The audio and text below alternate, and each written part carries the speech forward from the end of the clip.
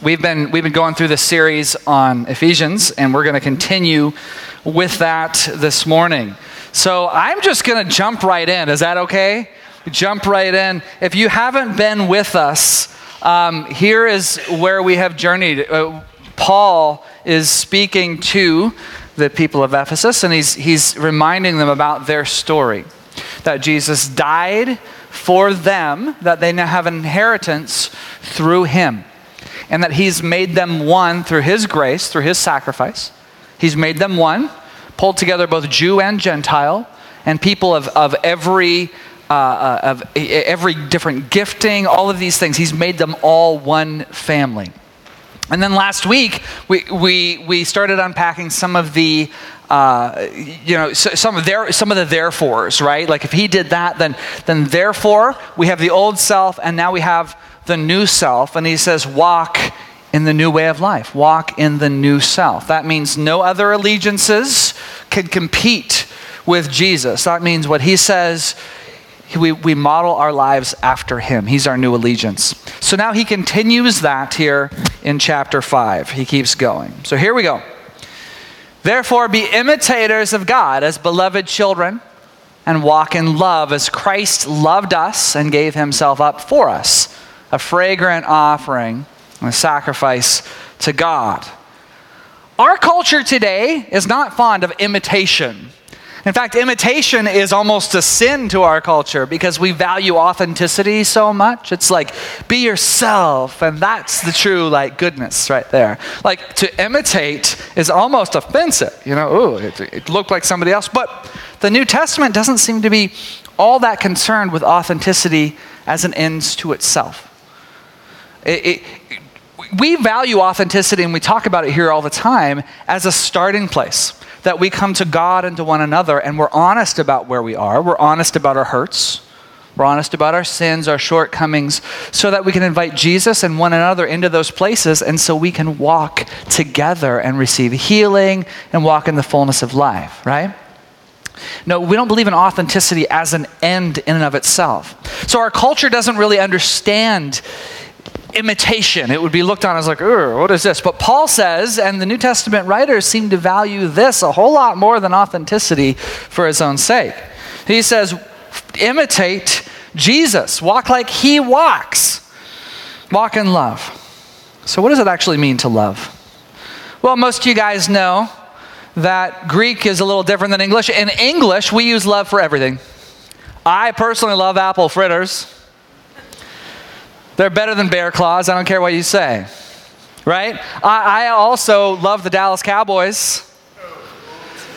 Come on. Come at me, bro, as they would say, as the kids say, right? So we love all kinds of things. We love our friends. We love our favorite TV shows. In Greek, we get a little more specific. In Greek, we have different kinds of love. For example, we have eros, which is sexual, romantic love, right? We have phileo, which is friendship and brotherly love. And we have this, agape, the love of God. And this is the term Paul is using here. When he says walk in love, he's saying walk in the love of God. Walk in agape. This has little to do with feeling, agape. In fact, you can agape a person and be really irritated with them. You could even agape a person and not really particularly like them that much. Because agape isn't about the way that you feel. Agape is about a choice to go after the highest good for a person, to promote their good, right? That's what agape is all about. And so Paul says, here's how we should walk in agape. We do what Jesus did. What did Jesus do? Well, we know what Jesus did. He gave himself up for us. He sacrificed for our good, for our salvation. Now, were there feelings involved in this act of love? Well, certainly. We see all throughout the Gospels how Jesus was time and again moved with compassion. I think he really loved and he probably even liked his disciples most of the time, although some of them didn't make it easy. But we also know he experienced some other kinds of feelings. Remember in the Garden of Gethsemane, Apparently I said Eden first service. That's not good. In Garden of Gethsemane, when he was feeling all kinds of emotions. He's feeling like, Lord, if there's any other way, get me out of this, right? So the thing he wanted to do in that moment conflicted with what love would say. And so he's feeling a thing, and he even prays that out, which is a model for us when we're feeling something, good or bad, to bring it to the Father, right? He prays that out, and then he chooses to love anyway. Do you see that? Sometimes emotions and love don't line up at all. He didn't choose to follow his heart in that moment. He hadn't watched enough Disney movies to know that's what he's supposed to do. He didn't follow his heart, right? He instead chose to sacrifice. He chose to love. He even chose to love the soldiers who were killing him. Paul says to love like Jesus, to love like this in our relationships. That's a tall order, I know. What he's saying is to make an unselfish commitment to people, to lay our lives down for others the way that Jesus did, to not seek our own. Love doesn't seek its own, remember? It seeks to promote others. So now he's going to tell us how, and he's going to start with sexual relationships, okay? Here he jumps in, verse 3. But sexual immorality and all impurity or covetousness must not even be named among you, as is proper among the saints. Let there be no filthiness, nor foolish talk, nor crude joking, which are out of place. But instead, let there be thanksgiving. For you may be sure of this, that everyone who is sexually immoral or impure, or who is covetousness, that is, an idolater, has no inheritance in the kingdom of God. Let no one deceive you with empty words, for because of these things the wrath of God comes upon the sons of disobedience. In the past couple of years, there's been a shift in the way our culture looks at sexuality. In previous decades, the way that we've all sort of like, as like the greater American culture, we've sort of bought into the idea of moral relativism, right? Like, do what you do, and I do what I do, and you can't tell me there's anything wrong or right, and we'll just go and do that. So that's been sort of the ideal. But the last couple of years, that's fallen apart. And the reason that's fallen apart is because all of the sexual misdeeds that have come to light, particularly the past 2 years, right? We've seen this all over the place. We've seen it in government. We've seen it in entertainment. We've seen it in the church. We've seen all of these things. And what that's led people to do is sort of reevaluate. Okay, wait a minute. Maybe you living your truth and me living my truth, that's not such a good idea. Like maybe there should be a baseline anyway of something we all follow. And so people have embraced a baseline. And this is what our culture has sort of decided. That as long as there is consent, then anything goes as far as sexuality, as long as there's consent. Okay? Now, this is a mixed bag. I happen to think this is a positive development because that's actually an important thing.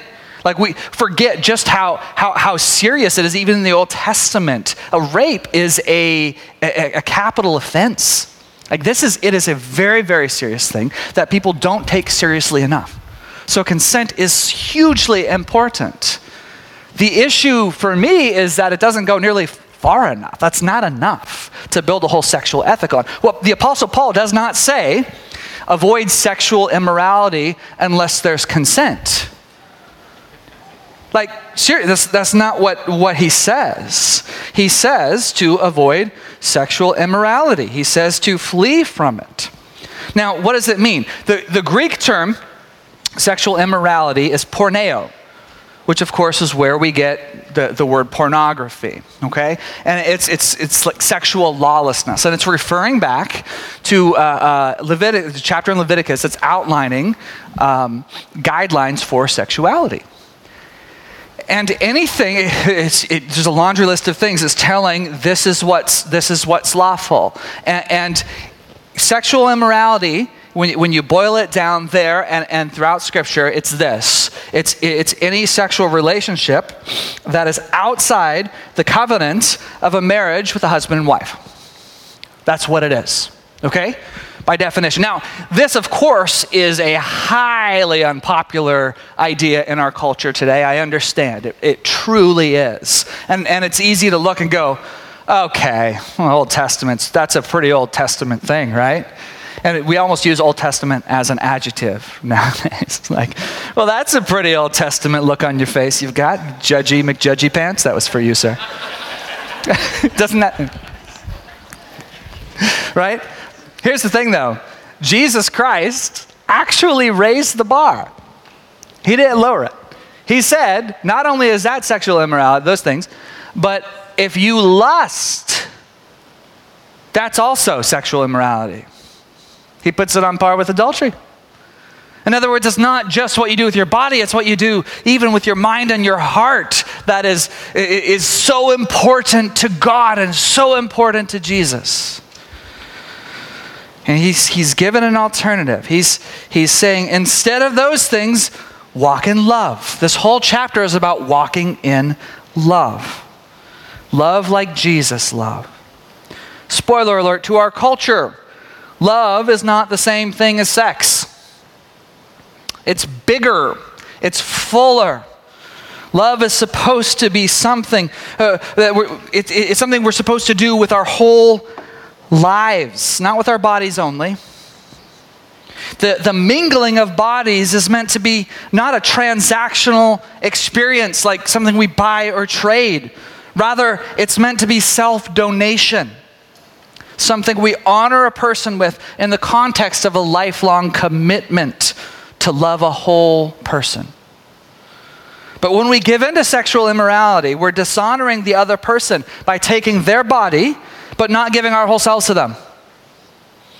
Paul says, let no one deceive you with empty words. Let no one deceive you with empty words. Ignore the culture that says this isn't a big deal, because he's saying this actually is. Tim Keller, pastor over at Redeemer Presbyterian in New York City, he said this in his book, The Meaning of Marriage. Stay with me on this. This is a longer quote. The biblical view implies that sex outside of marriage is not just morally wrong, but also personally harmful. If sex is designed to be part of making a covenant and experiencing that covenant's renewal, then we should think of sex as an emotional commitment apparatus. Pause there for just a second. Just a few minutes ago, Pastor Joshua came up here and he had a little juice cup and he had a little cracker. And all of us together, we prayed and we remembered Jesus Christ and we took communion. And every time we take communion, that is sort of, it's like a renewal of the new covenant that Jesus made. And every time we do it, it's like we meet Jesus all over again. We're reenacting that covenant that Jesus made, that he gave to us with his own blood. So guess what? Every week here, you get to meet Jesus over again.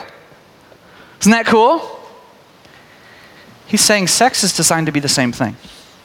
It's designed to be not only the consummation of a marriage covenant, but it's like the covenant's renewal. And it's reenacting the covenant over and over again. That's what he's saying. He continues. If sex is a method that God invented to do whole life entrustment and self-giving, it should not surprise us that sex makes us feel deeply connected to the other person, even when used wrongly. Unless you deliberately disable it, or through practice you numb the original impulse, sex makes you feel personally interwoven and joined to another human being as you are literally physically joined. In the midst of sexual passion, you naturally want to say extravagant things such as, I'll always love you. Even if you're not legally married, you may find yourself quickly feeling marriage-like ties, feeling the other person has obligations to you. But that other person has no legal, social, or moral responsibility to even call you back in the morning. This incongruity leads to jealousy and hurt feelings and obsessiveness if two people are having sex but not married. It makes breaking up vastly harder than it should be. It leads many people to stay trapped in relationships that are not good because of a feeling of having somehow connected themselves. Therefore, if you have sex outside of marriage, you will have to steel yourself against sex's power to soften your heart toward another person and make you more trusting. The problem is that eventually, sex will lose its covenant-making power for you. even if one day you do get married. Ironically then, sex outside of marriage eventually works backwards, making you less able to commit and trust another person. Isn't that interesting? Sexuality outside of committed monogamous marriage, in other words, is not loving. And he says, walk in love. So Paul says, don't do it. Because we have the new self now. We put off the old self and we put on the new self, which doesn't seek its own. The new self which doesn't seek selfishness, but it lays selfishness down and embraces love, which is promoting the highest good for another person. Are you with me? Paul continues. Therefore, do not become partners with them. For at one time you were darkness, but now you are light in the world. Walk as children of light, for the fruit of light is found in all that is good and right and true. And try to discern what is pleasing to the Lord. Take no part in the unfruitful works of darkness, but instead expose them, for it is shameful even to speak of the things they do in secret. But when anything is exposed by the light, it becomes visible. For anything that becomes visible is light. Therefore it says, awake, O sleeper, and arise from the dead, and Christ will shine on you. Maybe we used to live by the world's standards. That was the old self. We walk in the light now, and we live to please God. We were asleep, he says, but now we're awake. And listen, this is one of the reasons this is so hard, is I know so many of us have baggage in this area. So many of us have fallen short in this area. And the sad thing is sometimes the church has taken sexual sin and it's like raised it like, oh, like the holy grail of badness. You know, you can talk to you sit and talk to people about their history, and you talk to some guy who's so what about you? Well, I used to have a real rage problem. Like, really? Yeah. Yep. Beat up 15 people, almost killed some people, might have killed some people. Whoa, that's pretty interesting. But I met Jesus. Hey, praise God, that's awesome. What about you? Well, I committed adultery. You know what I mean? or I had all kinds of sexual partners. Oh, yeah. And it's why? What is this? You guys, there is grace for you if you have fallen sexually. There is so much grace, and I'm so sorry that it's been held up as this thing that's unredeemable or makes you dirty forever. That is nonsense, because Jesus Christ came to die for you and to give you a new identity. Do you hear me? There is grace for you. But if you stay in your sin, there's no grace for staying there. Do you hear what I'm saying? There's grace to turn and come back to Jesus. But he died to save us from those things that destroy us. So how can you be saved from the things that destroy you if you remain in the things that are destroying you? In what way is that any sort of rescue? And it's not because this is extra dirty. It's simply this. We're a part of the kingdom of God. And the kingdom of God is not a democracy. I don't vote. I don't have a vote in the kingdom of God because it's a kingdom. Because the king is Jesus. And that's what we give ourselves to. The full allegiance of not just a squishy guy who really likes you and has a beard. We give full allegiance to a king who died for you, who laid his life down to renew you, to give you eternal life, and to open up a whole new kingdom for everyone where he is king. I'm so thankful for the loving and beautiful limits that the Lord set for us. Because he's defined what love is and says, this is the way, walk ye in it. He continues, look carefully then how you walk. Not as unwise, but as wise, making the best use of the time, because the days are evil. Therefore, do not be foolish, but understand what the will of the Lord is. And do not get drunk with wine, for that is debauchery, but be filled with the Spirit, addressing one another in psalms and hymns and spiritual songs, singing and making melody to the Lord with your heart, giving thanks always for everything to God the Father in the name of our Lord Jesus Christ, submitting to one another out of reverence for Christ. I love that. Do not be drunk with wine. Don't seek happiness through a loss of control.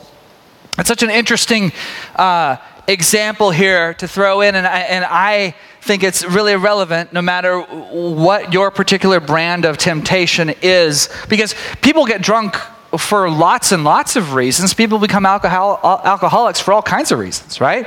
Sometimes there's hurt that's so big and so painful that they want to go after anything that will numb that hurt. Sometimes it's just a thing they started doing when they were younger, and it's habit, and they don't know how to run away from it. They don't know how to get past it. That draw to be drunk with wine is just very strong. And then sometimes maybe that hasn't even happened. Maybe that desire has been there as long as you can remember. And this kind of thing happens often, particularly in families of alcoholics, that their children find themselves with that same sort of bend and desire. And they can't even explain it. Is it nature and nurture? Probably both, right? Your old genetic mix now. You find yourself like, that would be really easy to go that direction. Do you guys know that every single one of us in all different areas have a bend? Every single one of us have a leaning that you can't explain. Every single one of us have desires. You have good and beautiful desires, but you also, because we live in a fallen world, have desires that are not beautiful. And in all of these things, Jesus says, hey, guess what? There's a better way. And that better way is to walk in love. That means you do what Jesus did. You take the desires you have and you put them in obedience to the Father.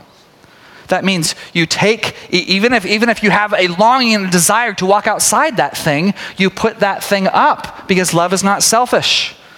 And you give that thing to Him, and instead, you walk in love. You choose the highest good for other people. And in this case, I love that he's talking about like thanksgiving in these things, being the alternative even to drunkenness.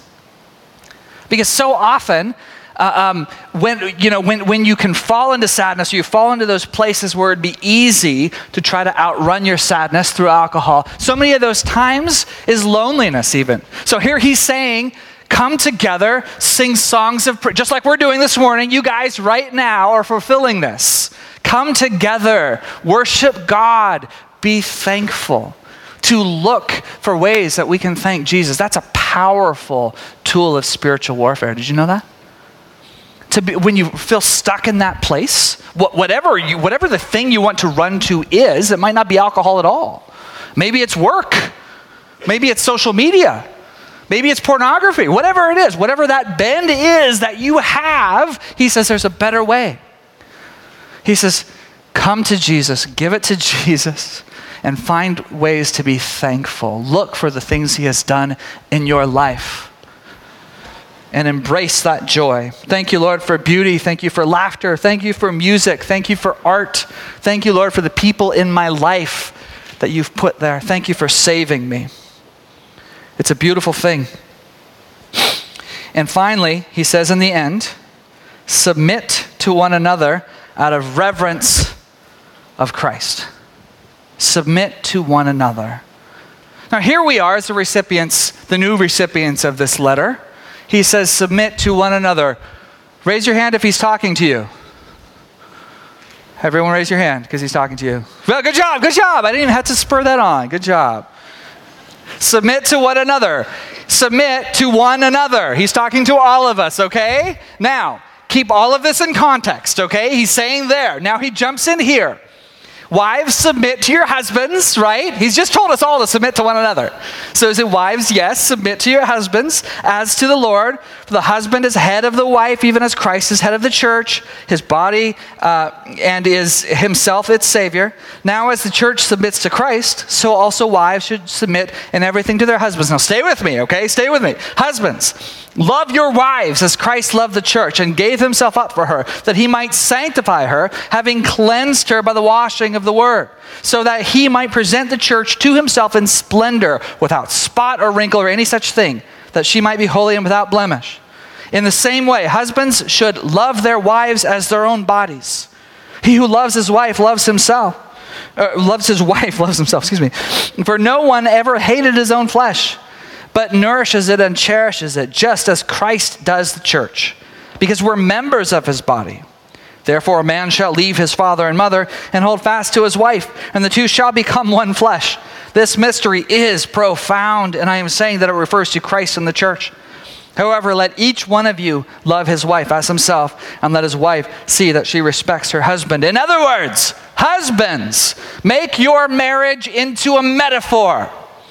Husbands, make your marriage look like this. Love your wife like Jesus loves the church. What does that mean? That means model your love after Jesus. This is what he did. He lays his life down and he sacrifices. This is what the entire passage is about. It means lay down your desires, lay your own life down so that someone else, namely your wife, can thrive. You see, this is exactly where we started, isn't it? Therefore, be imitators of God as beloved children, and walk in love as Christ loved us and gave himself up for us, a fragrant offering and sacrifice to God. This is where we started. You see, here's the thing. In the ancient world, women were treated like property. They were considered less than. Husbands could do whatever they wanted. The husband was the lord of the manor. He was the king of the castle. He could be bossy and lazy and cruel, and he could get his way in everything. He could even cheat on her, and it wasn't an issue because nudge, nudge, wink, wink, boys will be boys, right?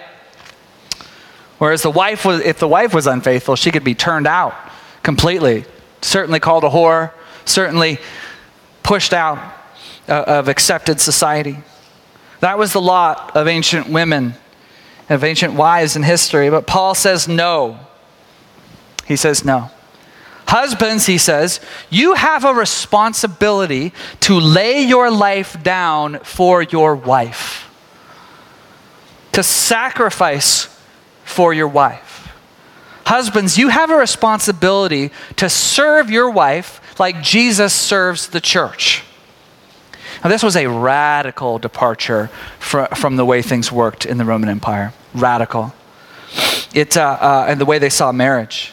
The New Testament elevated women to the status of real people with real value, not the second-class little servants in the household.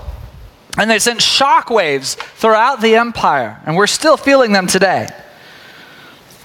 Despite all of this, though, many men in the church have somehow still seen this as license for being complete jerks. Here's how. They saw the word submit, and they clutched onto it, and they ran with it, and they thought that word gave them the right to rule their wives. They made their marriages into cute little monarchies. They were the king, and the wife was maybe a queen, maybe more like a princess, maybe a lady. She cooked, she cleaned, she decorated, and she looked pretty for him. Well, he did whatever he wanted, and she got him a beer.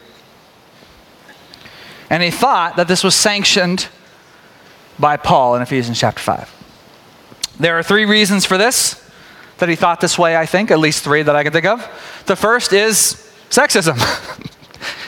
If you simply believe that women are there to serve men, well, that's a problem with your mindset. That's called sexism, it's wrong. The second is selfishness. You might put those together, but if you really want to be who doesn't want to be king of a castle, right? I want to get married, I want my wife to do whatever I want her to do. That sounds pretty good. Let me find theological backing for that. Right? Some have done that. That's just selfish. Simply selfish. The third is this, really bad biblical interpretation. That's how he came to this. Not just sexism, not only selfishness, but bad interpretation. You see, if you come to that, if you seize onto that and like, I'm going to be a jerk and I'm going to run my family the way I want to, blah, blah, blah, then you have to completely put blinders on and forget that Paul was telling him, the husband, to submit to his wife as well. Do you see this? All of this is in the context of mutual submission and mutual love. And to come to some sort of triumphalistic, male chauvinistic perspective on marriage, you have to completely bury this. Paul is telling you, submit to one another. So if you're an alpha male who wants to be the big boss of your house and treat your wife like a second-class citizen, this verse gives you no cover for that. Do you hear me? Paul does not say that, and it gives you no cover for that. You are required to submit to your wife. And what's more, you're supposed to love your wife as much as Jesus loves the church in that same way. So let me tell you this. Maybe you have a checkered past in this area. Maybe you have not treated your wife properly. Maybe you have not laid your life down for her. Maybe you have expected that she be your servant, which is not right. I got good news for you. There is grace for you. See, that's sin. That's sin. And we can turn away from that and come to Jesus and come to your wife and say, I'm so sorry, and repent and turn and come. And there's grace for you. There's grace for you in whatever areas you've gone to selfishness and you've chosen selfishness because of that pull and that bent instead of love. There's grace for you. But see, sometimes people hear grace and love because they like squishy, nice, smiley Jesus, and so they think that grace and love means you just like, it's so great. We can just sort of sink down into a hot tub and like, grace. I don't have to do anything whatsoever. And I want to tell you, that's not the case. If you're sinking down in that hot tub of sin and calling that grace, you're totally missing it. That means grace is this: get out of the hot tub. Get out. If you're in sin, the whole point is to get up and get out of that thing. We have towels. In fact, we do. We have a bunch of towels in the back. We'd be happy to give you a towel. It's the whole concept of baptism. It's like, get out of your sin. You come back, right? We'll wrap you up in a towel and come back to Jesus. There is grace for you, no matter what it is that you've done. But we are called to love one another. And in marriage, we are called to love and submit to one another. These two instructions to husbands and wives do not equal wives, do whatever your husband says. And husbands, remember to give your wife a smooch now and again. That's not what this says. I would say it's something more like this. Here's the Hague translation. Husbands, lay your life down for your wife. And wives, let your husband lay his life down for you. Your marriage is to be a metaphor of how much Jesus loves the church. So husbands, it's on us here. He's saying, you lay your life down. You let her thrive. You promote her. You make sure she knows how loved she is. If you do this, this will be a beautiful picture of how much Jesus loves the church. It'll point right to that. But if you don't and are expecting her, she just won't submit. You don't even understand the passage then. Stop. Start by loving her. And then you can work this. And why is it? Why is it that if he gives the general command to love and submit, why does he then give these specific instructions after that? Well, maybe it's because he kind of made us and he knows the way we're designed, Like, he knows a husband is needy. Husbands, you're needy. A husband needs the security of his wife's respect. And a wife, you know what a wife needs? A wife needs to know that her husband both nurtures her and needs her. She needs to know she's valued and she has an important role to play. Not like a figurehead role to like hang cute pictures and make sure that dinner's on when he comes home. It's not that. It's not that. She needs to know she's valued as a whole person. See, just like in the whole sexual situation, that love loves the whole person. She needs to know that. So, what does this all come back to? Simply this. Hey, walk in love. Walk in love. Love means doing what Jesus did. It means pushing back our own agendas. It means promoting the highest good for one another, whether we're talking about romantic relationships, whether we're talking about family relationships, whether we're talking about friendships. It means we put aside the selfish things that we desire, and instead we think, what is it that is best for you, and how can I lift you up? You guys, that's what Jesus did for each and every one of us, and that's what he calls us to. Can you receive that? Stand together. Prayer servant team is coming forward.